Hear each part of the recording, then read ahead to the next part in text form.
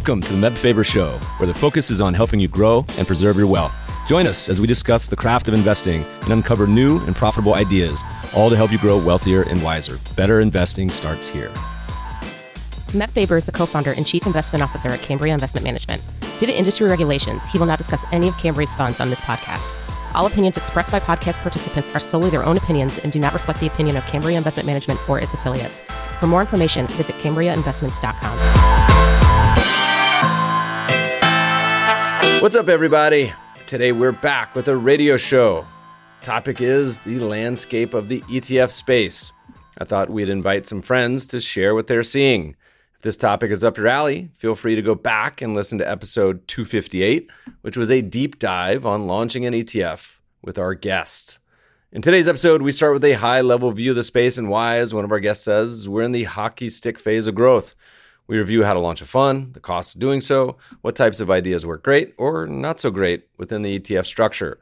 Then we discuss the recent mutual fund to ETF conversion flood, active funds, index funds, and of course, we couldn't finish the episode without getting some predictions on when the first Bitcoin ETF will launch. This episode is sponsored by our friends at YCharts. A typical day in the life of a financial advisor calls for back-to-back client meetings, juggling portfolio management, and the consistent desire to improve client relationships. YCharts report and proposal tools could be the missing piece to help you effectively handle these time-consuming tasks.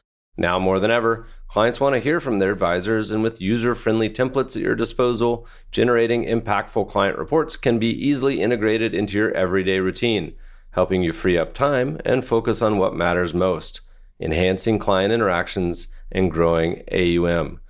Need to make a clear head-to-head comparison between a client's existing portfolio and your proposed one? Want a seamless way to educate your client and present market trends with minimal effort?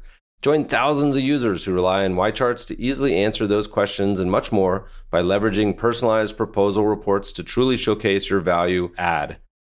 Click the link in the show notes to learn what others are saying about YChart's comprehensive suite of reporting and proposal generation tools. Get 20% off your initial YCharts professional subscription when you start your free YCharts trial. Click the link in the show notes or tell them Meb sent you, for new customers only. Please enjoy today's episode with Alpha Architects, Wes Gray, and Patrick Cleary. Wes, Pat, welcome to the show. Thanks for having us, Meb. Thanks for having us, Meb. Listeners, we have Wes Gray, who should be familiar to everyone. He is a multiple-time alumni. You've been on 2-3 times, Wes? I think so. This might be third, maybe fourth. Who knows? People aren't getting sick of you yet. Pat is a Meb Faber Show virgin, and it's good to have you both on today because we're going to go as deep as we can, as deep as possible on ETFs for all the questions we get a gazillion times that will be really interesting as well. But first, before we get started, where are you guys? World headquarters, Pennsylvania, Puerto Rico, Antarctica? I am in global headquarters of Alpha Architect in Palmas del Mar, Puerto Rico. Pat? I'm in the Puerto Rico of the North, known as Philadelphia. Well, you just came back from Crested Butte, which I'll be in Colorado in a little bit. Wes, how's your surf game? You started checking out Rincon and the bioluminescent bays of the East Shore? I haven't. For some reason, I came to Puerto Rico. Now I work 2 times as much, and I just stare out the window here. I don't know what happened, man. Too many people want to launch ETFs, I guess. But one of these days, I will be surfing and fishing and golfing. I'll come down for a due diligence trip. We'll organize that. There we go. Hopefully for the fall time. Before we get started, we are bumping up against your annual March for the Fallen. Why don't you give the listeners who haven't been a brief overview? I've been. It's awesome experience all around. You guys used to do it in the springtime, right? Yeah, so this year we're going September 25th. It'll be the first live event in a couple years because of COVID, obviously, last year. Yeah, I got the barracks locked down. I got the chow ready to roll. And the 28 miles of fun and entertainment is still there waiting for us to go out and march for the fallen. So you're going to be there, right, Meb? Let me add, first of all, it's not 28 miles because Wes makes everyone walk an extra mile to dinner afterwards on Saturday. So it's technically 29 miles. And then if you're smart like Meb, you end up finding an Uber back from the pub. So you don't have to make it 30. But it's an awesome time, really wonderful experience with a ton of great people. I have a potential conflict. For the longest time, on the top of my bucket list to go see music is Pearl Jam, who I've never seen. And I keep getting sidetracked because when they were playing, I've been set up to see them a few times, and some sort of intervening force always comes and stops it from happening. So pandemic for the last year, before that, on and on. Anyway, they're playing that weekend in San Diego, but they just announced a second weekend of shows. So, of course, as you know me, I obviously don't even have a ticket yet. So to the extent I can get a ticket, we'll see if we can wrangle it together. But I love it. Fun time. Although the dude that I slept next to was the biggest snorer I've ever heard in my life. Oh my God, what was his name? It wasn't Philbrick, right? No, it wasn't Philbrick. I mean, there's a lot of like fond memories. I mean, we have those guys brought a full like coffee bar of French press and espresso and 5 a.m. or whatever it was. Well, I should highlight that, like, obviously it's 28 miles, but the intent is everyone has their own personal summit, and it's all about March for the Fallen and represent for Gold Star families. So we always joke it's strenuous, but if, to the extent people want to do a lighter version, they don't want to sleep in the barracks. There is a hotel that's cheap and local. Don't want to scare too many people off either. I should point that out. What was your burpee promise this year? I think I saw it come across Twitter. I'm going to try to do it, but I'm just going to try to do 50 burpees every mile just to mix it up a little bit and represent. So I've been training. I'm trying to do the math on that. That's a lot of burpees. That's a lot. It's 1,400 burpees across the way. So I got to get some gloves, practice. The highlight of my trip was I remember being in the airport on the way out with Corey, and I had found whatever airport, sort of local rural airport it was, had a massage chair in the airport. And I sat in the massage chair for probably 2 hours, like just totally not giving anyone else that came up. I just had like, there was like a pool table stack of quarters that I just sat there. I was so sore. I think Perth did that. She came out a few years ago, and they used to have the massage parlor at the end there. I think she said she finished and she just sat there with the masseuse lady for like, same thing, like 3 hours and just wouldn't move. Eventually they're like, ma'am, we need to open this up for other people. Amazing. Yeah. All right. So let's talk about ETFs, guys. We got a lot to get into. Most of the listeners will be familiar with what y'all do. The business for the longest time has been very research driven. You guys put out a ton of content. You have a pretty awesome module on the website that has a lot of advisor related tools that are pretty awesome. You guys manage your own funds, and now you have a extremely fast growing white label business. Give us a little more in-depth overview of what you guys are up to, the folks you have working on this, and then we'll dive deep into the industry. Sure, I'll give the quick nickel tour.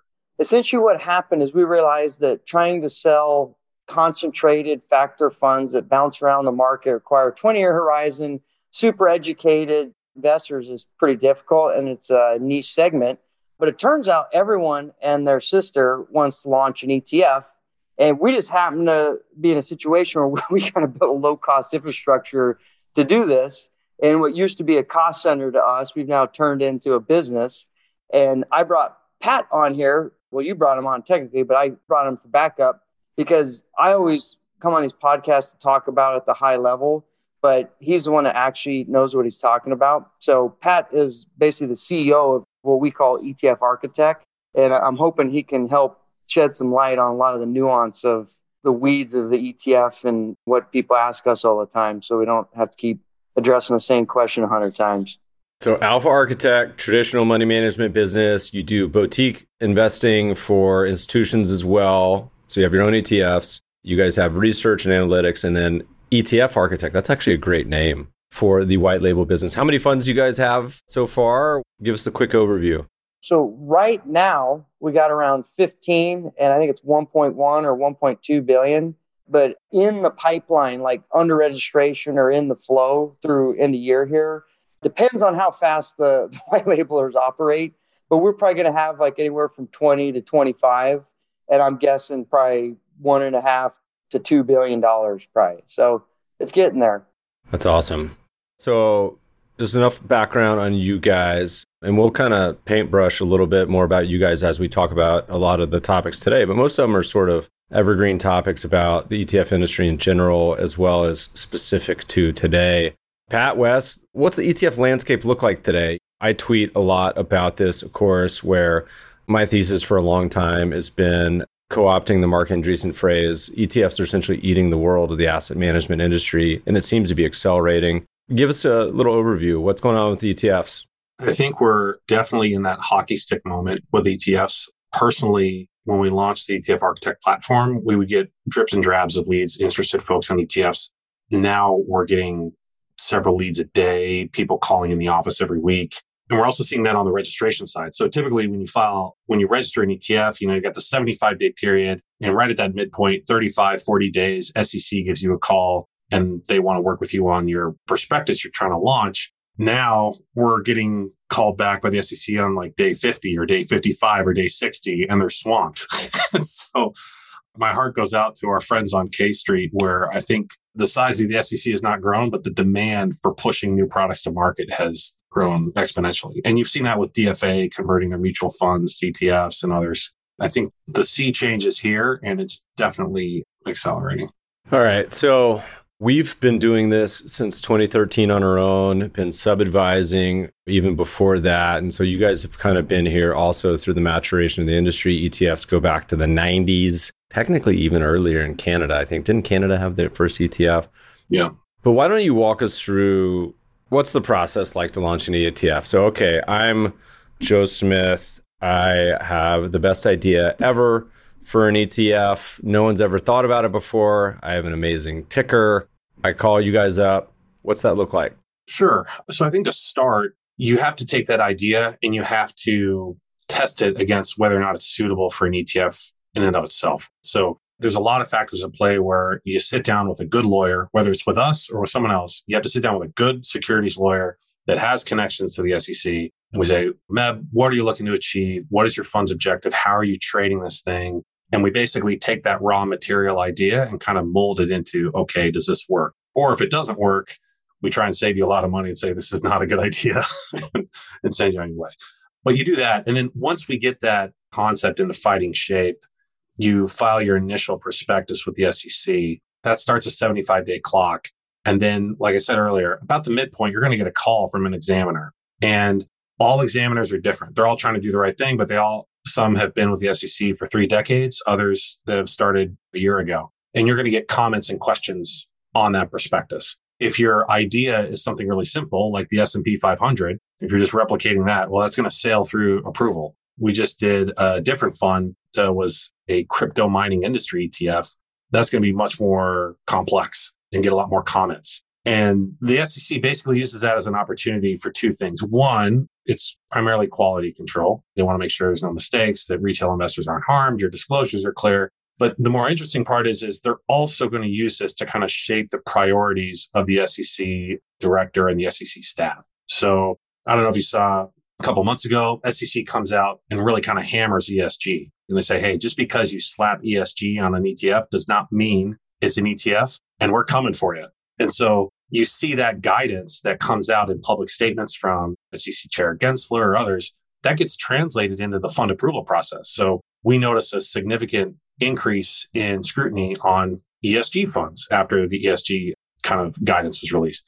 Same thing with index providers. The prior SEC chair spoke at a conference about how index providers were really something they wanted to focus on because it's kind of a loophole. We can get into that, but it's kind of a loophole for registration, avoiding registration. And wouldn't you know it, the index funds we started working on after that speech were scrutinized much more carefully. So that's kind of the process. You launch with the SEC, they review it, you ask questions, you answer them, your prospectus is approved. And then in parallel, what we're doing is we're presenting the concept to the board of trustees because you have to present to an independent board. So while we're telling the SEC, this is how the idea works, this is what retail investors are going to see, we're on the back end telling the board, Here's the compliance. Here's the operations. Here's how we're going to safeguard investors and the trust from XYZ risks. And then there's a third pillar where a lot of people have a great idea, but they don't know how to be an advisor. And you have to swallow the compliance flow if you're going to be in this business. And so there's this third educational tract. And if you're an advisor that's registered with the SEC, that might be really quick. Or if you're a newbie and you've got great concept, great distribution, but you've never been in this industry, there's a whole undergraduate degree you're going to earn with us in 6 weeks, 10 weeks on being an SEC registered investment advisor. So those are kind of like the three pillars of work that you got to focus on. And then we haven't even touched on, you have the marketing. So that's the economic growth of the ETF. Who's your target market? How are we going to focus on distribution? How are you going to be a thought leader in this industry? How are you going to compete against iShares and Vanguard and these other juggernauts in this industry? So it's kind of a drink from the fire hose moment for sure. We talk about this as sort of like the leprechaun. Everyone I talk to sees the pot of gold at the end of the rainbow as far as ETF ideas. Everyone's got a great idea. And we often talk to people over the years and say, it's almost like writing a book. Everyone who comes to me and says, should I write a book? If they think about being an author, and my answer usually is like, absolutely not. You should definitely not write a book. It's a miserable experience. You guys' books are bigger than mine. It's the same thing I would say with ETFs. I say, don't write one or don't do one unless you like have to. You like spend a lot of time thinking about it because everyone sees the romance of writing a book and the rewards of launching an ETF, whatever they fit in your category, monetary or publicity, all these other things. But the actual effort required was substantial. And so we used to always say, look, there's a couple different categories you can fit into. One is, and which is the best way, is you have some sort of seed capital or you are taking some existing assets and cannibalizing them. So if you have a hedge fund or separate account or DFAs, tens of billions of dollars in mutual funds, and that's the best way, the easiest way. The second best is you have a massive pin-up demand or audience, or it's a product that doesn't exist. So obviously the first Bitcoin ETF will probably get a lot of assets, even if it has no seed. And then lastly, which is still viable and totally cool, is are you willing to just subsidize it and say, look, I'm going to let this marinate for 5 years and I have the marketing plan and path and assets to cover it. And I realize it's going to be a slog, but this is my plan. Does that seem like a reasonable categories or buckets? Do you guys put people into other ones? Are you as harsh as I am on your advice? I mean, I can talk a little bit to that and how our process for talking to prospects on the ETF Architect business is. So originally, we just post up a blog and said, contact us. And then we quickly realized that 99.99% of people have no clue what it takes to get it done. And now when you go on our blog, we have a contact us and there's like 10 or 15 questions that really kind of say, hey, do you have the money? Do you have the wherewithal? Do you have like the desire and the passion to do this? Because this is not something you just stumble on. And so, yeah, I would say, in agreement. You got to be ready for the varsity team if you're going to enter the ETF space for sure. What's the biggest gate, do you think, when most people contact you that they're surprised about? Is it cost? Is it time? Is it they come to you like a young child, just naive and happy, and then you just ruin their dreams? Like, what is the main one that like really people are surprised about? One that really surprises me, and it's funny because most of the prospects we get are a younger demographic, mid-30s and 40s. A lot of people still think that if you launch a product and you get on CNBC or you do a press release with NYSE, that a dump truck of money is going to show up and just dump a pile of cash in your ETFs. And I try and tell people, I say, people do not buy funds like they used to back in the 80s and the 90s. And advisors, if you buy financial advisors a pizza and you give them a presentation on your mutual fund, they're probably not going to buy your mutual fund. They're just going to eat your pizza. That's what's most surprising to me.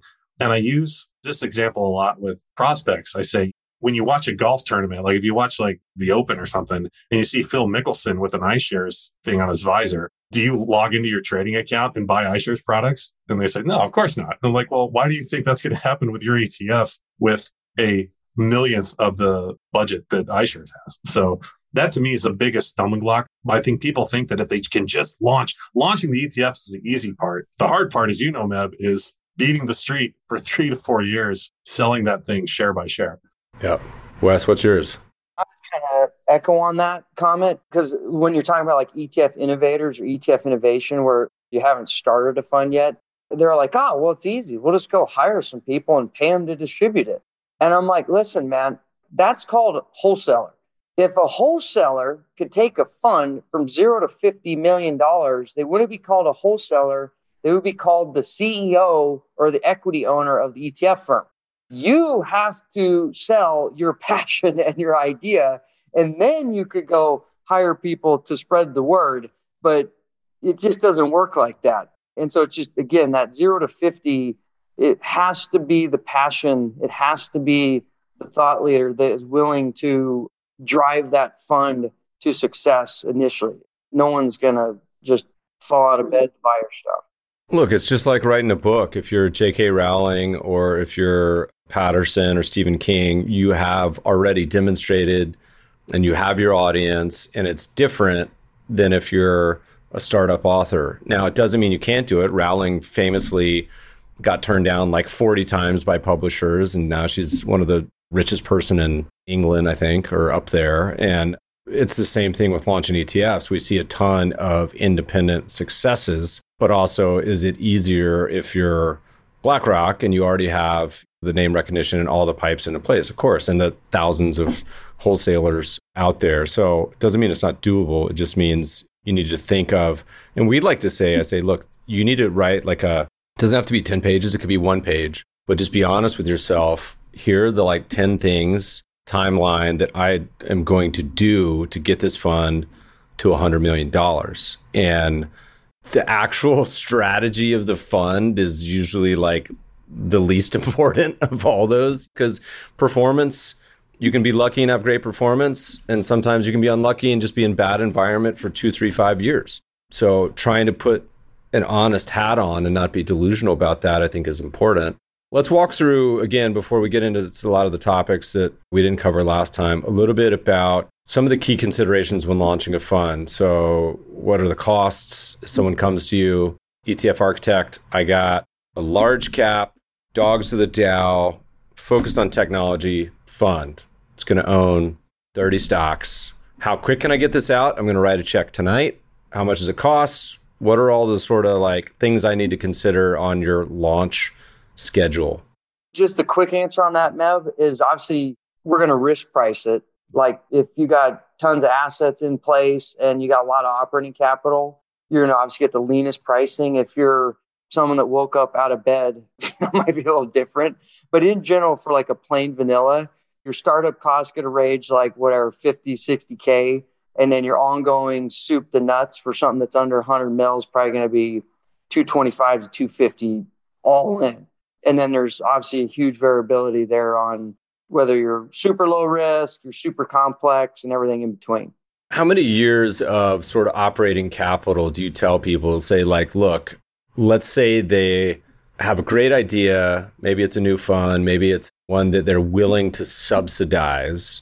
Because if it's 100 million, you can forget all this because it's already cash flow positive. It's irrelevant.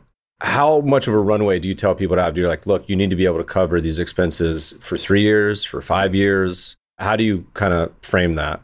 I tell folks you should go into this with 3 years operating capital to subsidize, but more importantly, a clear path to get to 50 million. So your 10 steps to write a book example, same thing in ETFs. You have to have 3 at a minimum 2. We wouldn't really take anybody on with less than 2. But just as important is what's your battle plan to get this thing to semi-profitability? That's kind of one of our key screening criteria. I mean, the main part about that too, that listeners, is if the fund is somewhat of an orphan, meaning it's small, it has so many headwinds against it. It's not going to get approved on platforms like the wirehouses.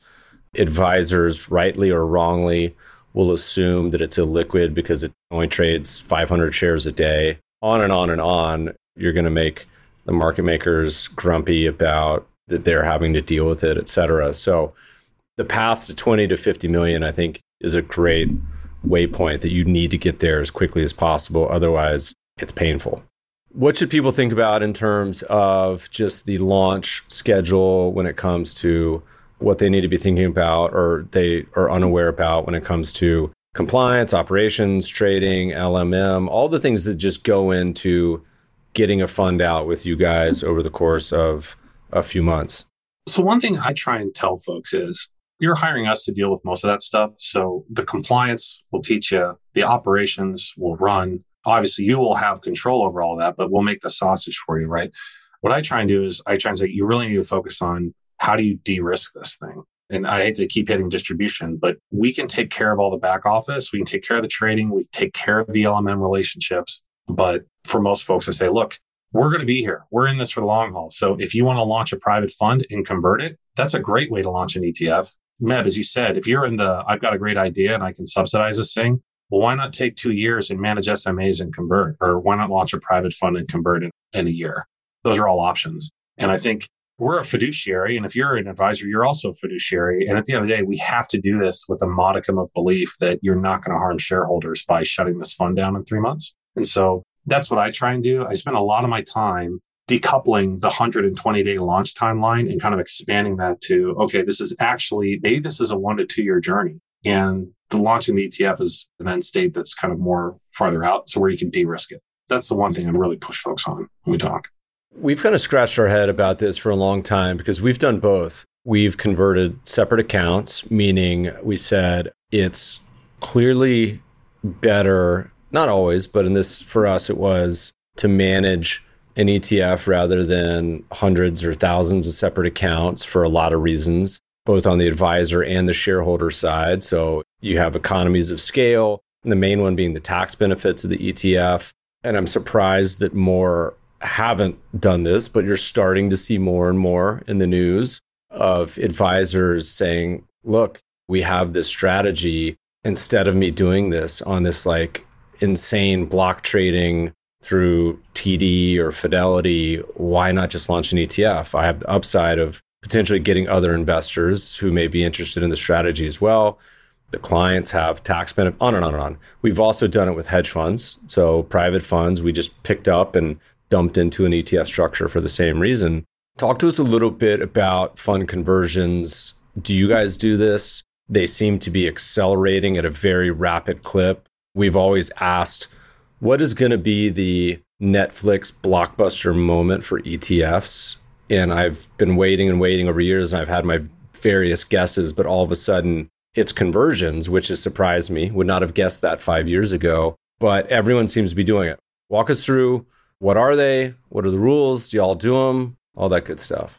So a fund conversion is basically, I'll explain what it is, but I have to back up to what it isn't. So if you're running managed accounts and you tell people to buy an ETF that is basically replicating your strategy, you're going to have people sell those positions down, realize a tax hit, most likely, unless it's in an IRA or something, and then buy the ETF. That is like conversion light. Your clients are willingly accepting the tax hit to invest in a more tax efficient vehicle. So that's like the brain dead version.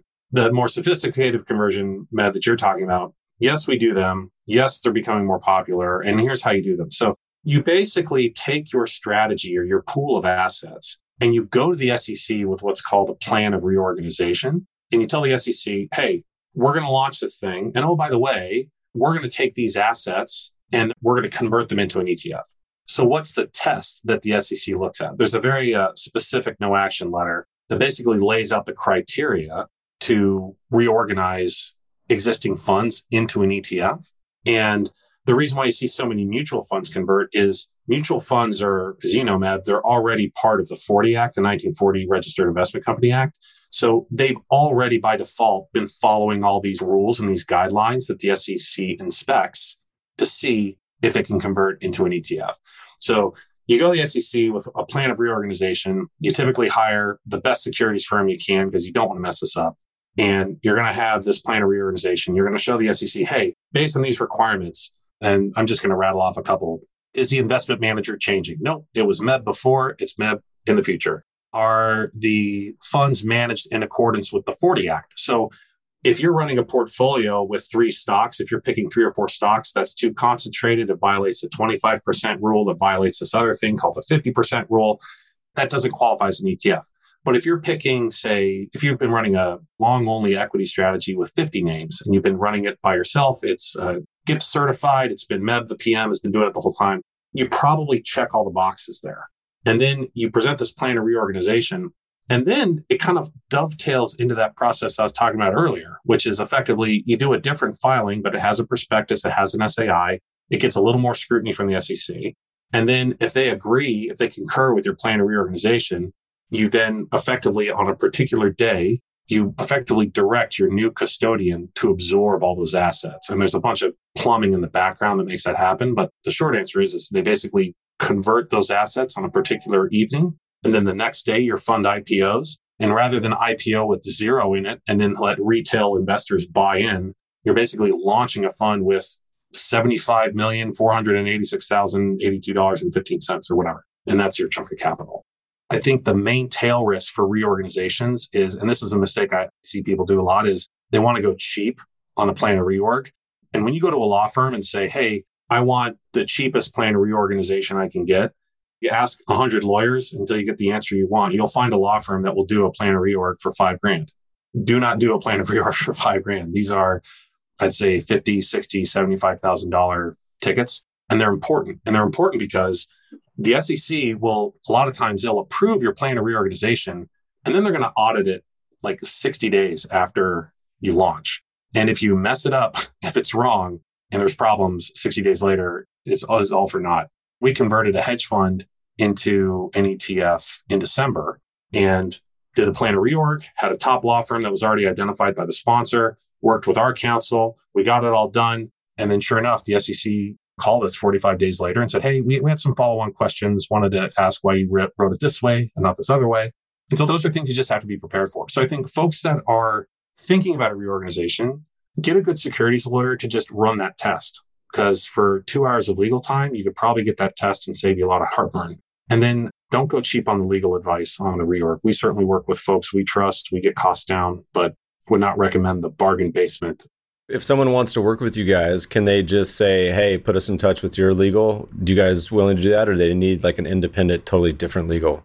Great question. We definitely arrange that. So a lot of times what happens is if folks are thinking about a reorg, they're already attached to a particular firm that they like working with. But yeah, we can actually save money if you don't have your heart set on the world's most expensive securities firm in New York, which can happen sometimes. Yeah, we definitely do that. And there's economies because you have your trust counsel, which that's the one where they're kind of like working with the board to convince them that this is legit and it's okay and it's not going to harm shareholders. Then you have the plan of reorg firm. If that can be the same person, you get a ton of synergies there because the person writing the plan is the one pitching the plan to the board. So if you can make that one person instead of two, that's a lot of legal savings right there.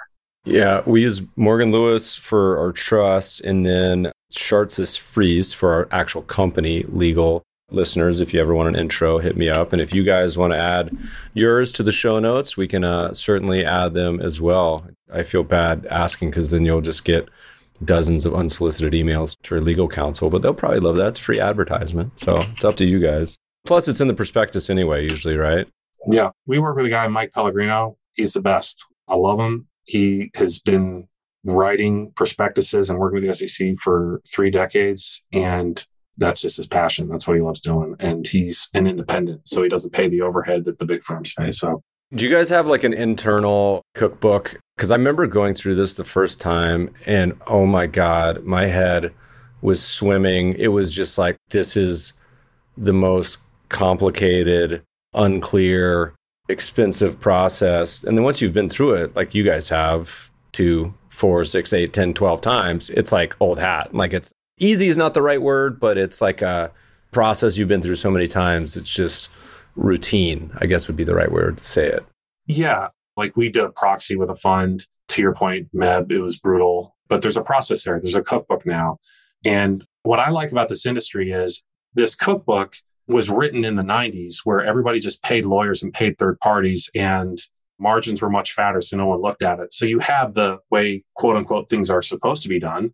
And then you say, well, I know that doesn't take that much time. I know this can be done with a computer. I know this part I can do myself. And you can get a proxy process that's supposed to cost $250,000. You can get that down to 80.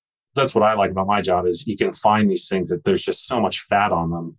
And with a little bit of wringing the towel, you can get it down to a more affordable. The proxy is like the most antiquated. I mean, there's a lot of antiquated still on Wall Street. The proxy is the most nonsensical.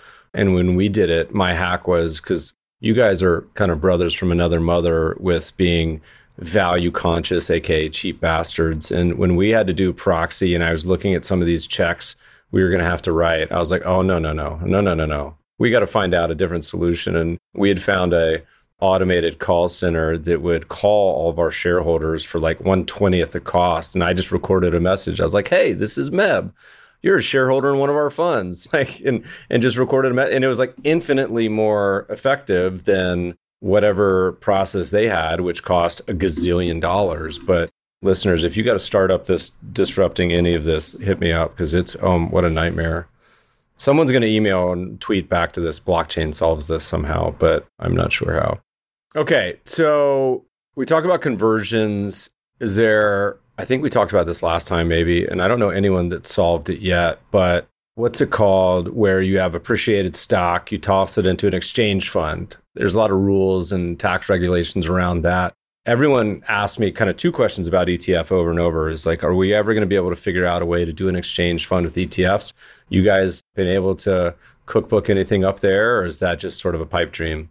So in the end, we get calls all the time now where it's like some billionaire who's like, hey, I want to put my family office in an ETF. And I'm like, it doesn't work like that. Nor would we want to do that, because the worst thing for our industry would be like a Wall Street Journal headline: billionaire uses ETF structure to dodge a ton of taxes for himself. So even though that doesn't make any sense, nor would we ever want to do that, we get that question all the time.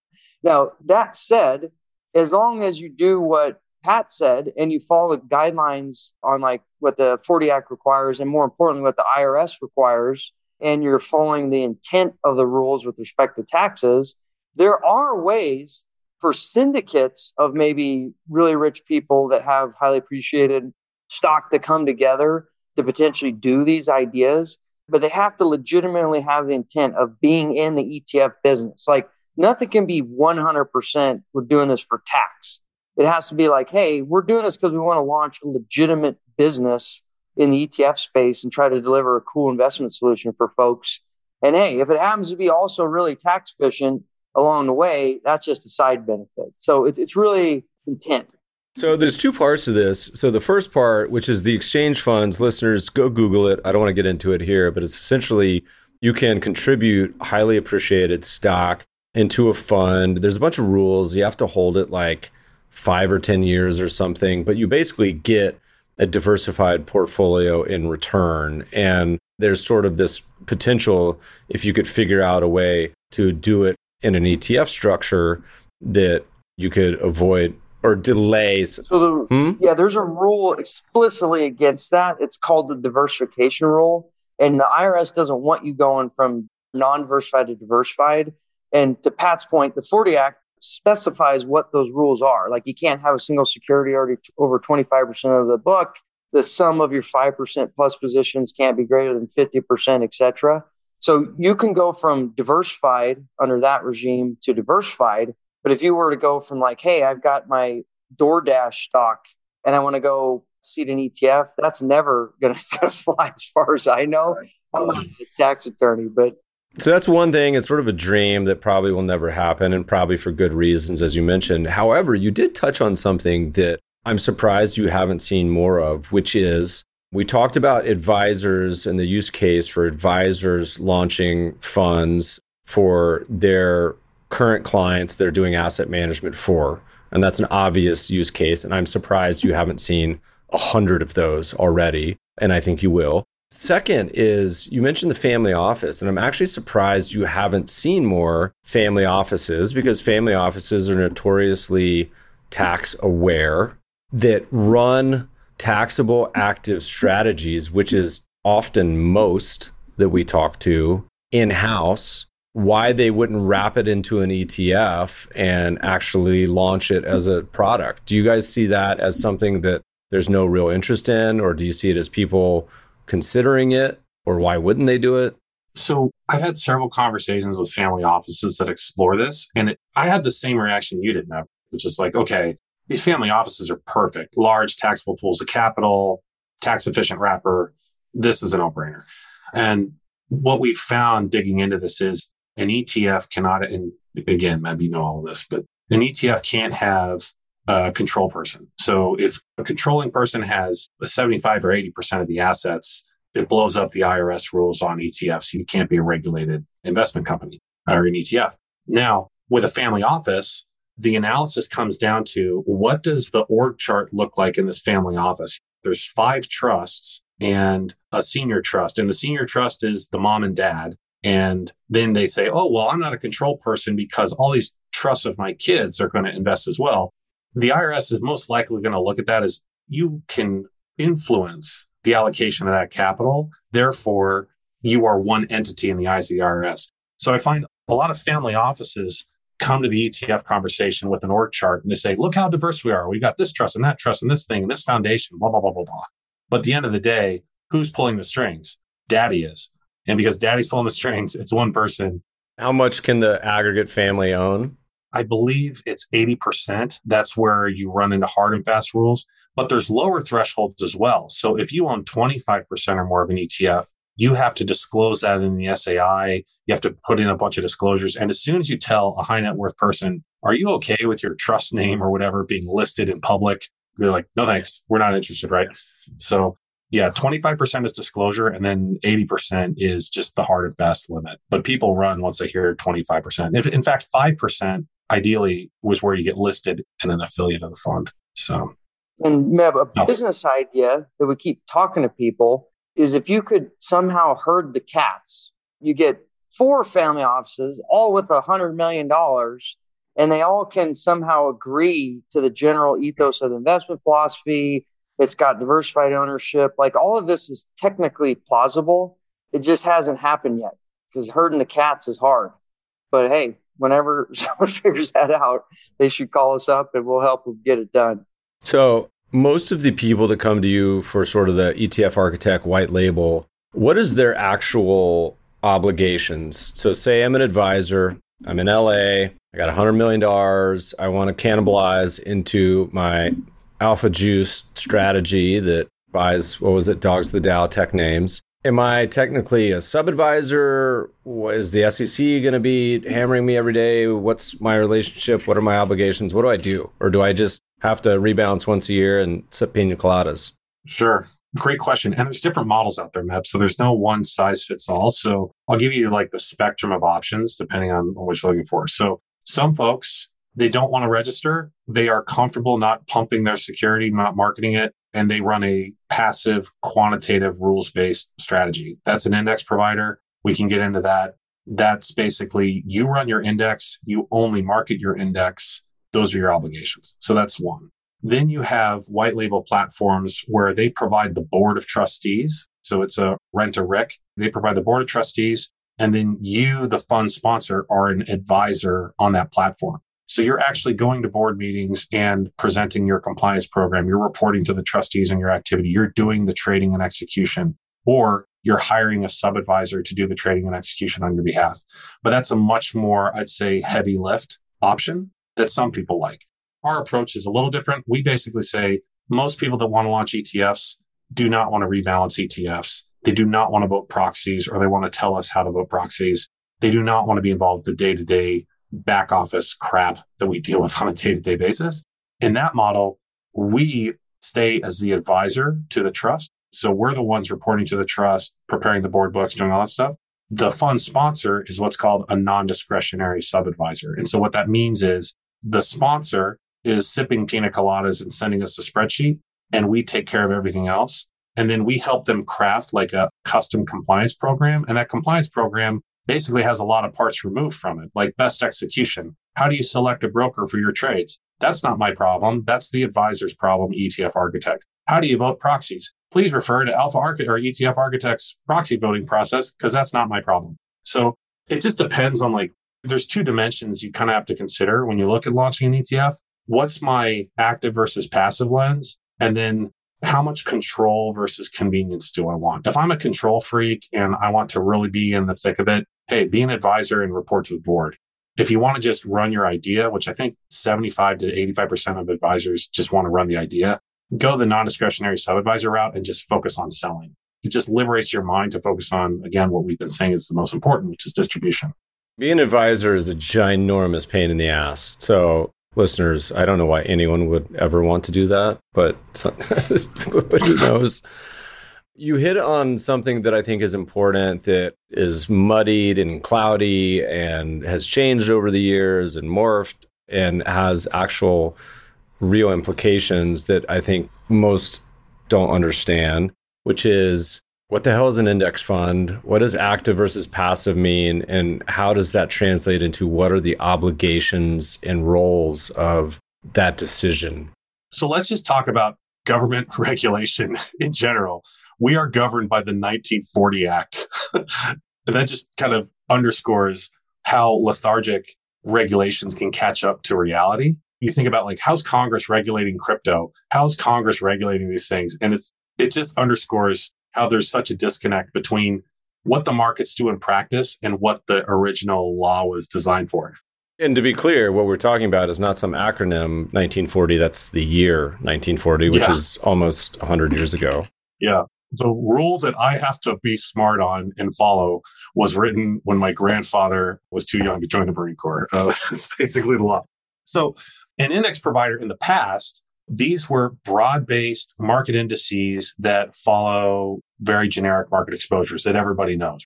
S&P 500. So the Standard & Poor's forms an index company and they create these indices and then they license them to fund managers like us. And we basically say, okay, we're going to charge S&P 500 ETF 15 bips and we're going to pay the licensing fee of 5. We're going to net 10. That's how index providers were supposed to work. Now, the SEC saw this and they said, great, these entities, this S&P group over here, this Dow Jones group, this NASDAQ group, they're providing financial services. They're providing financial advice. We want to regulate them. And what happened was S&P and NASDAQ, and Meb, to your point, nobody likes being an advisor. So these guys gave the SEC a big push legally and said, no, we do not have to register. We're not marketing securities. This went all the way up to the Supreme Court. And the Supreme Court ruled against the SEC. And they said, publishing an index is freedom of speech. Anybody can publish an index. It's not financial advice. SEC, you do not have jurisdiction to regulate index providers. From like the 1980s perspective, that made sense. But what happens is when the Supreme Court says, if you do this, you don't have to register, a lot of people start jumping over the fence and trying to be index providers and not register. And so what you're seeing is initially you would have these fund sponsors basically create an index and make sure it was rules-based enough to where they were just talking about the index and they would never have to register as an advisor. It's lower cost. You're not under the SEC jurisdiction. It's great. So that was a pass. But the SEC is onto this and the SEC hates this. And I've just seen in our 8 years in this industry, the level of questionings and rigor and public statements against index providers just gets amplified every year. So we're seeing two things. First, we're seeing strategies that aren't really indexes trying to get played off as indices. And then we're seeing the SEC ask much tougher questions about the index composition itself. So where does that bring us today? If you want to be an index provider and avoid registration, you better make damn sure that your index is 100% quant and can be 100% replicated by a third party. And the simple test to assess your strategy with is this. If you say anything in your index methodology about you arbitrarily pick names or you go through CEO press statement, press releases, anything that smells qualitative, that smells stock picking, just stop right there and go register because the SEC is going to make it be an active fund. So that's what we're seeing right now is because the SEC can't go over the Supreme Court, they can't overrule the justices on the bench. What they're doing is they're applying pressure where they can. And the pressure is basically on us to basically prove to the SEC that these are in fact bona fide quantitative indices and that there is no need for this index provider to register. So another test is if you're going to be an index provider and the only way you make money is the scaling of your ETF that you're sponsoring, that's probably not a good set of facts. If you're an index provider and you're licensing your names over here to MEB to run an SMAs and you're licensing your index to West to run an ETF and maybe you're licensing your data elsewhere for a newsletter or whatever, the more you look, act, and smell like an index provider, you're safe. But if you're just a one-man band and the only client is yourself with the fund you're sponsoring, that's where it gets pretty tough. So there used to be an advantage to being an index ETF, which was a tax benefit, which went away a year or two ago or 3 years ago. I don't even remember at this point. So they're now on sort of more equal ground. Do you guide people in one way or the other? Or do you say, look, just be an active fund and don't deal with it? Or do you say, no, life's easier for an index fund? Or is it totally case dependent? And then like what percentage of your kind of white label do they end up on one side or the other? I would say we steer people to active for the reasons I just laid out. I view being an index provider, unless you want to build an index business, you're just taking a shortcut that you make up for later on. Because the key thing about an index provider is you can't directly promote the security. And when we talk about getting from 0 to 50 million and nobody cares about your fund but you, who the hell is going to promote the security? It's got to be you. And if you're saying, well, I can't promote the security now, it makes it really tough. We've also found that the index providers we've worked with in the past really struggle with figuring out a concrete distribution plan without being able to talk about the ETF. There's been a weird sort of state of affairs that I imagine, as you talk about, SEC is probably going to get increasingly magnifying glass microscope on, which is the ability to talk about an index all over social media, all over TV, all over everything, and also back-tested returns of the index, which prospectus, marketing material, everything, but then not the actual ETF. It seems like the weirdest loophole, and it seems wrong. Is that the right word? Like, I'm not trying to offend all my index fund providers, but it seems a dislocation. Are they getting increasingly interested in that? Or is that part of this whole story that you're weaving? Yeah, I think it's definitely something they're looking at. I mean, the 3 words that should scare any index provider are facts and circumstances. And that is the test that the SEC is going to use to determine if you are promoting a security without registration. So if the facts and circumstances, so let's take your back test example. If you have that back test prominently displayed and you can very easily access the ETF website that promotes a security that you have an economic interest in, those facts and circumstances are not in your favor. So as an index provider, things you should think about are, if I have a proprietary index that is also being used in an ETF, what are the compliance firewalls and protocols I'm proactively putting in place to not be perceived as marketing a security? And this is where I think people with the right mentality that a good offense is a good defense. You do not have to have a compliance program as an index provider. Guess what? If you're on our trust, you do. You need to, because you need to have firewalls in place to make sure that you're not going to be marketing the security. You need to have your website set up where the back test isn't directly promoting your ETF. There needs to be robust firewalls and disclaimers and accredited investor warnings and things like that. So yeah, it's definitely something that the SEC is looking more closely at, and the industry, folks like us, are trying. We have to demonstrate best efforts to comply with the securities laws. And you can't just sit on your hands and say, well, index providers are exempt, so we're not going to do anything. I think that's a very risky approach to running an index fund. I mean, I think so much of what we do in our world also comes down to intention and how much of it is like you're clearly trying to be deceptive, or is it like an honest effort? We reported a couple funds to SEC. And look, I love the SEC. Like you mentioned, I think they're overwhelmed and understaffed. I think their job is probably one of the hardest jobs on the planet. But to where we saw on one case, a firm marketing a quote, real track record for like 20 years or something that they converted to a public fund, and it raised $1 billion. And you guys know, if you spend enough time with data and markets, like what's possible and what's not, and with a 99% probability can eliminate something as impossible. And if it was possible, it'd be a $50 billion fund, not something that's at 20 million. It doesn't check the smell test, and still see a fair amount of those that actually make it to the light of day. So it's good to see that they're interested in that. So how does Portnoy get away with this? He came on the scene in what seemed to me like a pretty questionable marketing strategy, where he was, and still is, I don't know, I haven't followed it, really talking up the Buzz ETF. What's the story with that? Has that been squashed? Is he still doing that? I haven't really followed along. That is a slow motion train wreck. Mr. Portnoy, I appreciate you adding pain and misery to everybody in our industry, but I think that Buzz ETF YouTube ad, you should definitely check it out. Talk about using a loophole to promote a security. That gets the gold. So what happened there? So first off, how is somebody, definitely check out the YouTube video, but how is somebody allowed to basically pump the performance of a back test while marketing a security? Well, they were very smart, very well-trained lawyers advised on this ad. And if you watch the ad and listen to the audio, the word ETF is not said by Dave Portnoy. The word ETF is dubbed in by a third party. So the first thing he did was when Dave Portnoy is talking about the Buzz Index, they named it the same as the ETF, which I would argue is very high risk, and I don't recommend you do.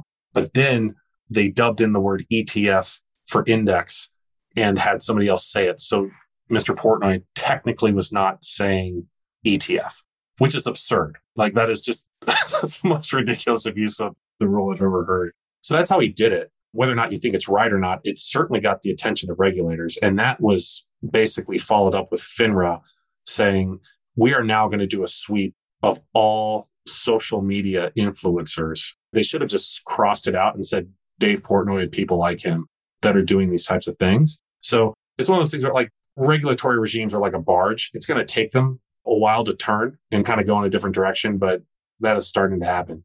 Right. Because, I mean, it seems so absurd, even if he's not talking about the ETF, that somehow this person can promote the index that has the exact same name as the ETF, but you can't promote the ETF. Like that is a loophole that seems like it is months or quarters away from no longer existing. I always say the SEC eventually gets things right on these decisions. The ETF rule is a great example. Sometimes it takes a Portnoy to shine the light on it and say, oh, wait, this is clearly not in the best interest of investors to be able to do this. One thing I wanted to mention, Meb, just so Pat can explain it, like we all know this, but it'll be unclear. What we're talking about is that difference between just a pure index provider that doesn't want to get regulated by anybody and then like a sub-advisor. But you can also do a hybrid approach where you can run an index and also be registered as an SEC advisor.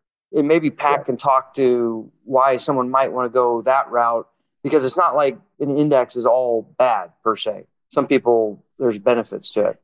And we advise that all the time. We said, look, people love rules-based quantitative processes. A lot of investors like that. So you can do that and you can register and you can either stay passive and just say, come hell or high water, this is our cookbook, this is what we do. Or you can be active, but have a quantitative rules-based methodology in your prospectus. And the benefit there is if things really hit the fan, you can, as an active manager, pivot. Say you have an index and then the COVID crisis happens. If you want to go to all cash or if you want to allocate to equities where you think the market's at the bottom, that active gives you a little bit of flexibility, whereas the index, you really have to just follow those rules. But to Wes's point, you can be a regulated index provider, no problem. And it also gives you more avenues. If you're an index provider, now you can actively talk about the security if you're regulated. You can solicit institutions directly. You can also run different distribution channels for your index. Meb, I'm sure you've had this happen a lot where you may be talking about your funds or one of your ideas and someone says, hey, I'm not interested in the fund, but I'm interested in, can you manage some of my money or can you do a managed account for me? If you're registered, you can do that. You can take advantage of that opportunity. So definitely still on just swallow the pain pill. There's people to help you and just register. It sucks, but it's better than the alternative. I think a topic of discussion that, again, people in their head, I think they think index, they think low cost and low taxes and active, high cost, high taxes. That's totally been destroyed as a general category. I think it's still true with the mutual fund world, but a big potential problem if you are an index provider, which is why we're active and do the indexes in-house as sort of an actively managed index is, and this depends on the index, you don't have to, but if you clearly disclose the index methodology to the point where you get big and can get front run, it becomes a very real problem for the fund because it could be a big cost. And in some categories, it's only a few basis points, but in some, it's percentage points. While we're on the topic of SEC, my guess is the status quo will continue, which is mutual fund companies just converting to ETFs. Do you think the SEC will ever say, you know what, it's odd that this one structure has big tax advantages and this other doesn't? Maybe we'll just equalize the two and say mutual funds get the same tax treatment as ETFs? Or what's your happy hour guess here? I think it's just going to stay the course. And the reason why is that the taxation piece is a Treasury issue. The Treasury issue is settled statute at this point. The 1940 Act has governed mutual funds and ETFs, again, are brother and sister.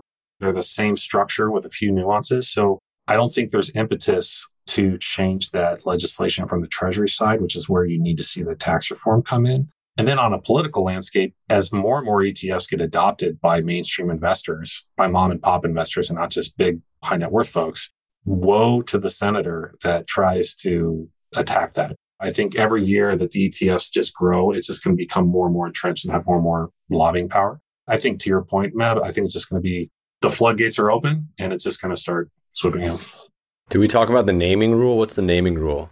So this is something that's really interesting. And I think it applies to both advisors and retail investors. So this is something I don't want to say wrestle with the SEC, but we work with them a lot on because it's another wrinkle in regulatory issues that people don't know about. So if you launch an ETF and you call it the Meb Faber is Awesome ETF, you can do whatever you want. You can invest in Japanese microcap. You can do Indonesian bonds. You can do domestic, whatever. The name of the ETF is wholly unrelated to what you're doing. But most people want to give a clue to the investor what they're buying. So you want to launch the cannabis ETF or this other ETF.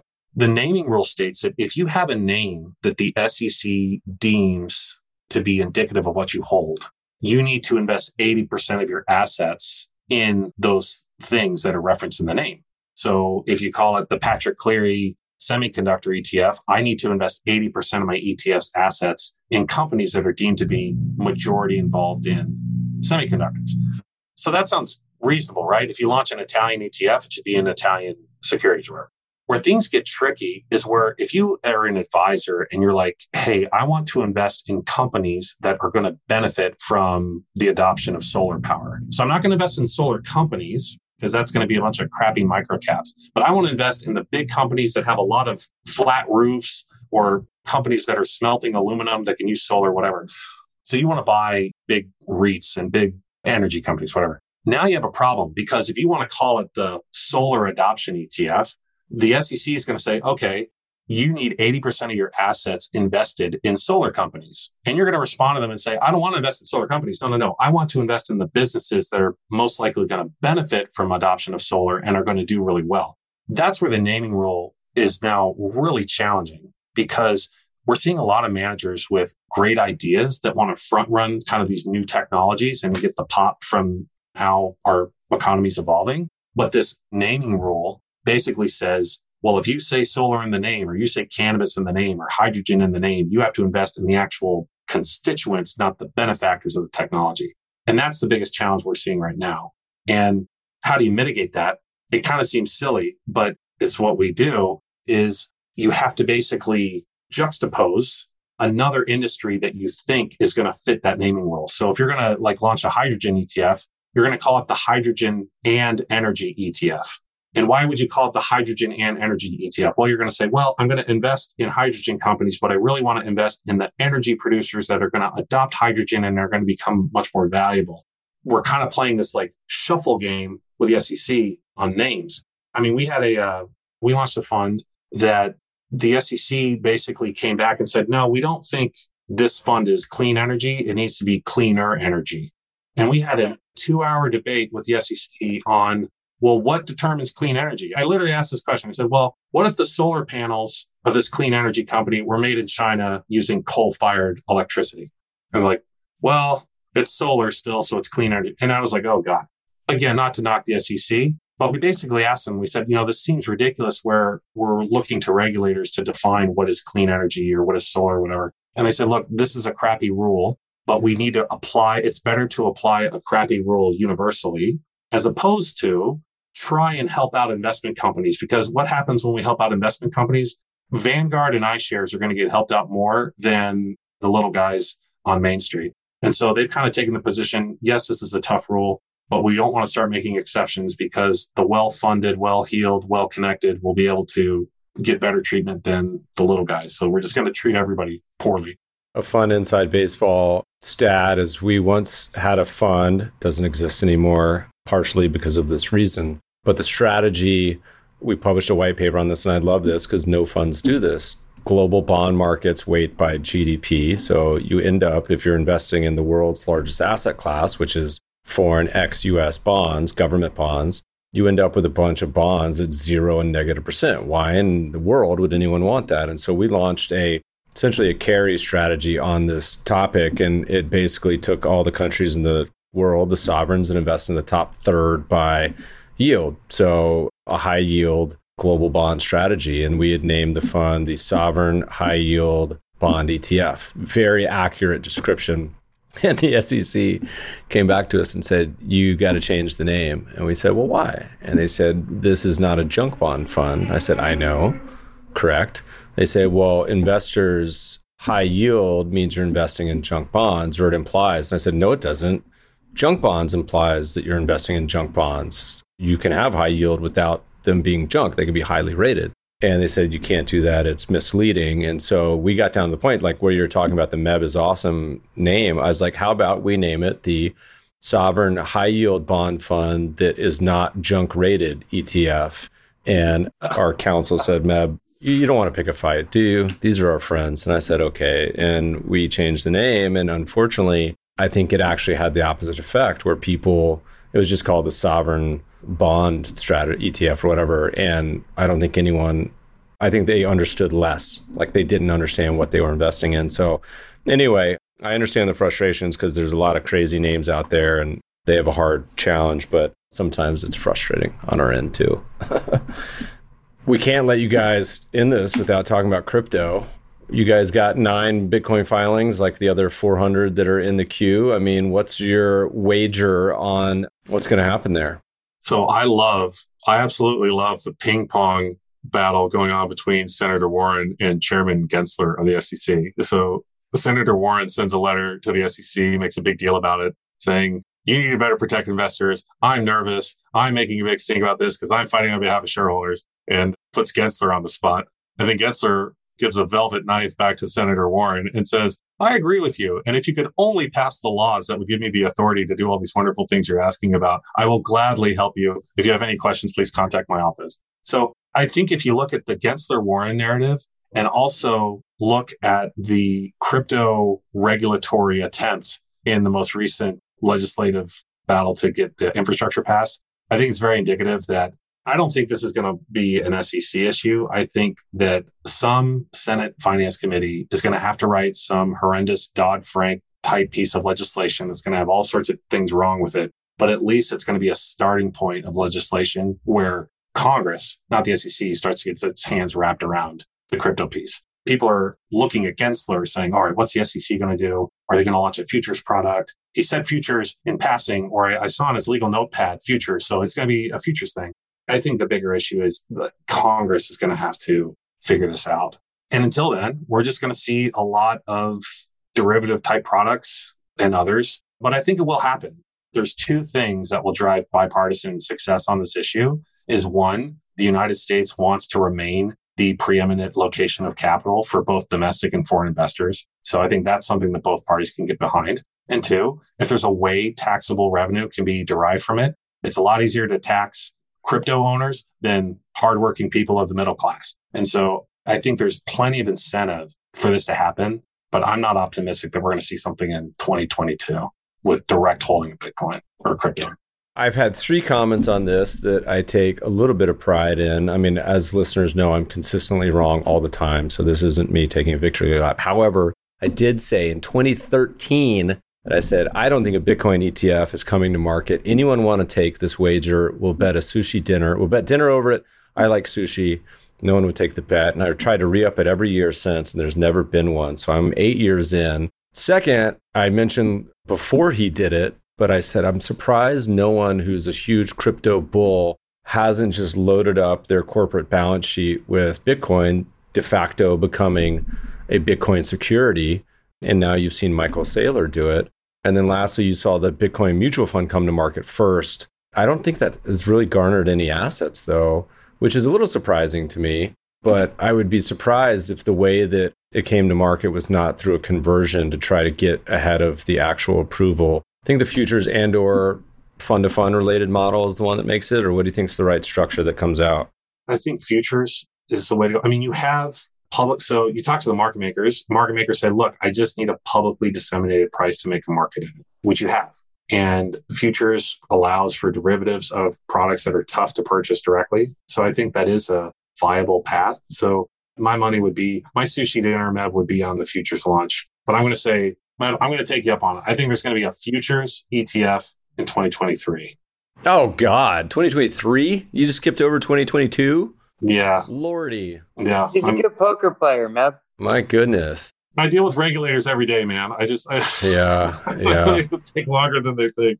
We've kind of glossed over this a couple times. I wanted to touch on it briefly. What role does the lead market maker play? I feel like there's some consistent topics that we educate investors on. One is obviously, if you're a big advisor, how on-screen liquidity doesn't translate to actual liquidity. Just call your desk. You can place orders 50, 100, 500 million if you want. It's usually not a problem. That's a big one that we're consistently talking about. And listeners, I don't want to get into it, but if you want to talk about it, hit up the Alpha Architect crew or us, and we're happy to educate you.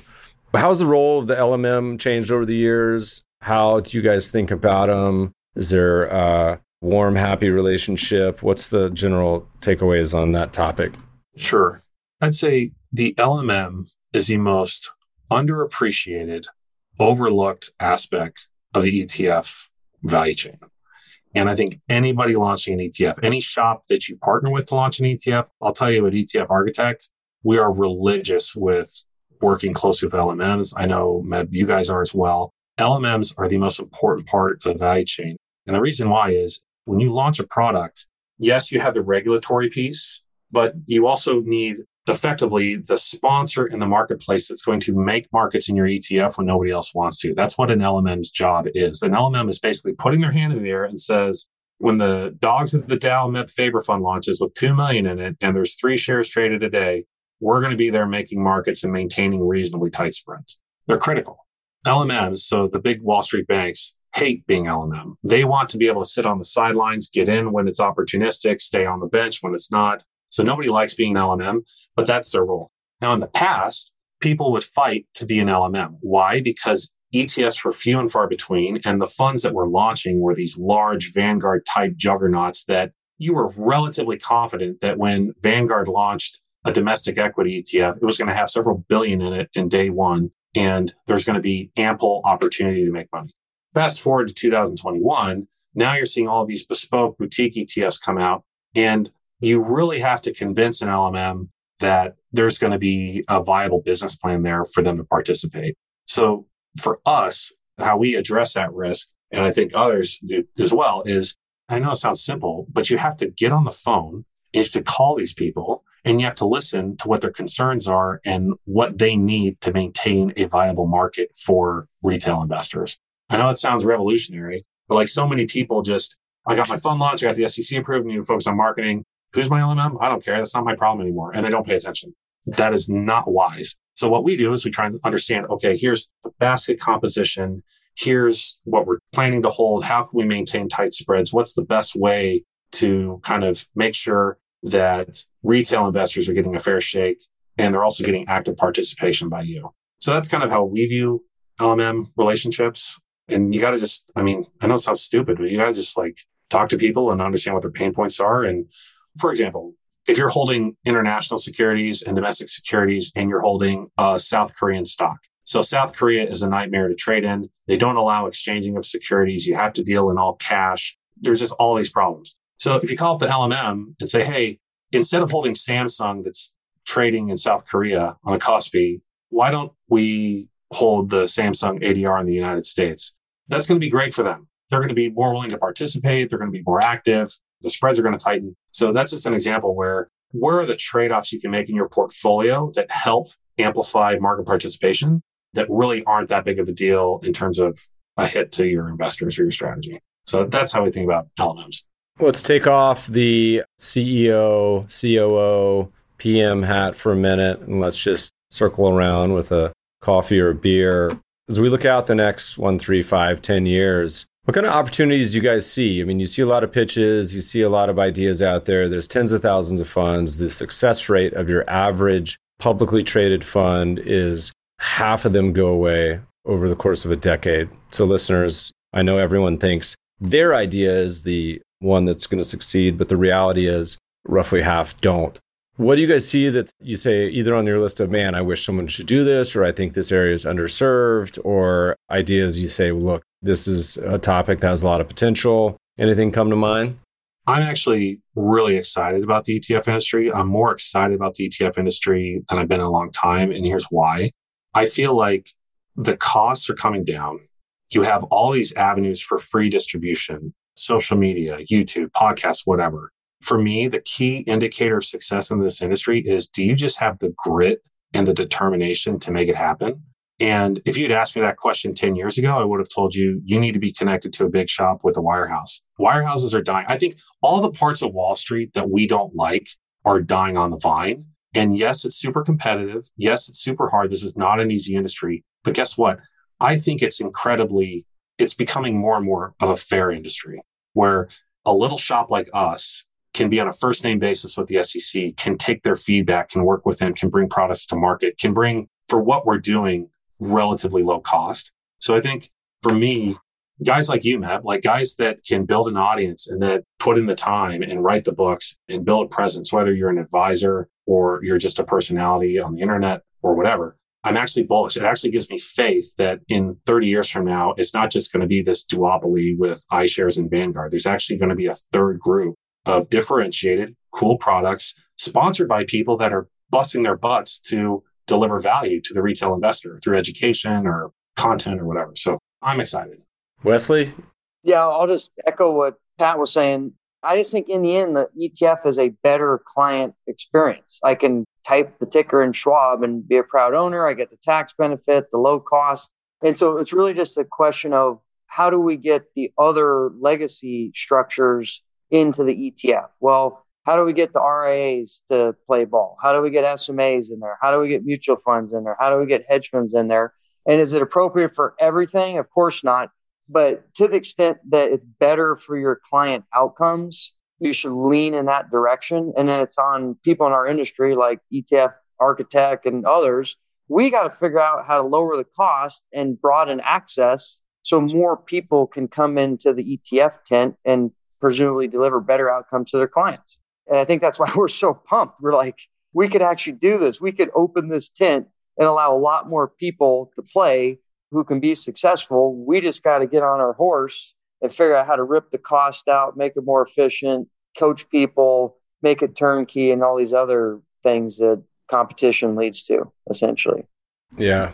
There's entire areas. I mean, again, this is coming from a relatively small issuer compared to the gazillions the top five have. But you see a lot of the incumbents launch so many of these just calcified ideas that there's 500 products that do the same thing. Like, we really need another large cap growth fund. But there's entire areas and categories that have never existed and a lot of creativity. I think it's still a pretty blue ocean opportunity. And you see the tailwinds of just the ICI reports every year of ETFs versus mutual funds. And the gap is going to be even more of like an alligator jaw than it has with these conversions as well. So bright times ahead.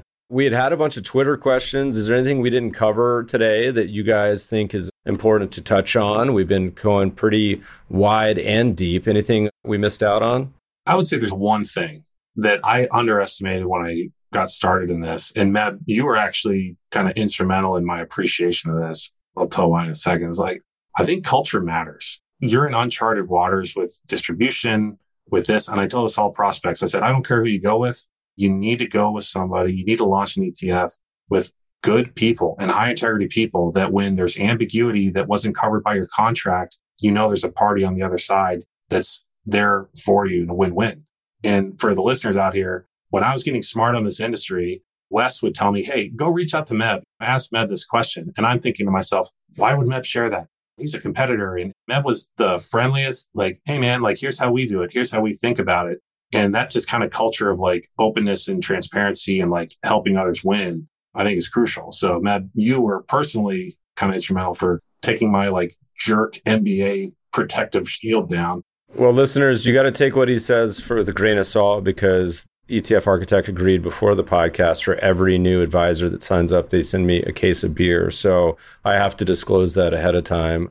But it's funny, like I tweeted about this, and I think there's, like, if you look at the Venn diagrams, and I was kind of being a little frustrated with a lot of the startup scene where I was talking about some of these fintechs. And I said, it seems like every fintech that's, quote, democratizing investing or whatever is basically just Vanguard, but with a wrapper of much higher fees. And I said that sort of casually, and I don't like being a negative critic, but as you look at the ETF industry in general versus the old school mutual fund industry, and look, the mutual fund industry is just a wrapper. I mean, there's plenty of mutual funds that are just fine, but if you had to make broad generalizations, one of the biggest problems in the mutual fund industry, besides the fact that the average fund cost is like 1.25%, so dollar weighted, it's lower, but the average fund, there's so much legacy conflicts of interest. This involves the platforms, this involves commission, 10B1 fees, front-end loads, back-end loads, the supermarkets on Schwab, on and on and on.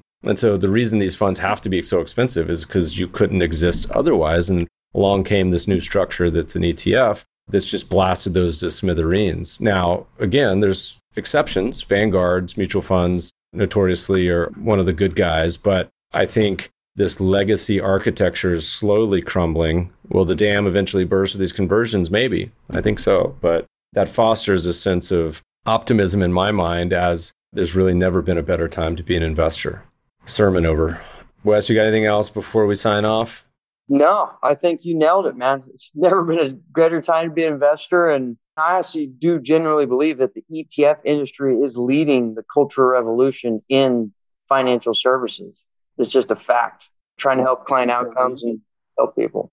Well, and so when you guys, we talk a lot about this publicly, I've been moaning for years. The biggest problem with the ETF industry, there's no way to invest in the ETF industry. There's only one publicly traded company, which is WisdomTree. But to launch a fund that invests in early stage ETF issuers, I think is a fantastic idea. So maybe convince you guys to do that one of these days.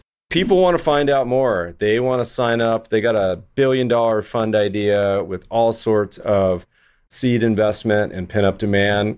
Who do they contact? Where do they go? What's the best place to submit? ETFarchitect.com or alpharchitect.com or P-A-T at alpharchitect.com. Those all work. Easy. He just threw all the emails inbounds to you, Pat. Sorry. Yeah. You'll get a handful. You guys, it was a blast today. Thanks so much for joining. Fingers crossed. See you guys at the March for the Fallen. Otherwise, thanks so much for sitting in today. Thanks, man. Yep. Appreciate it, man. Podcast listeners will post show notes to today's conversation at mebfaber.com/podcast. If you love the show, if you hate it, shoot us feedback at themebfabershow.com. We love to read the reviews. Please review us on iTunes and subscribe to the show anywhere good podcasts are found. Thanks for listening, friends, and good investing.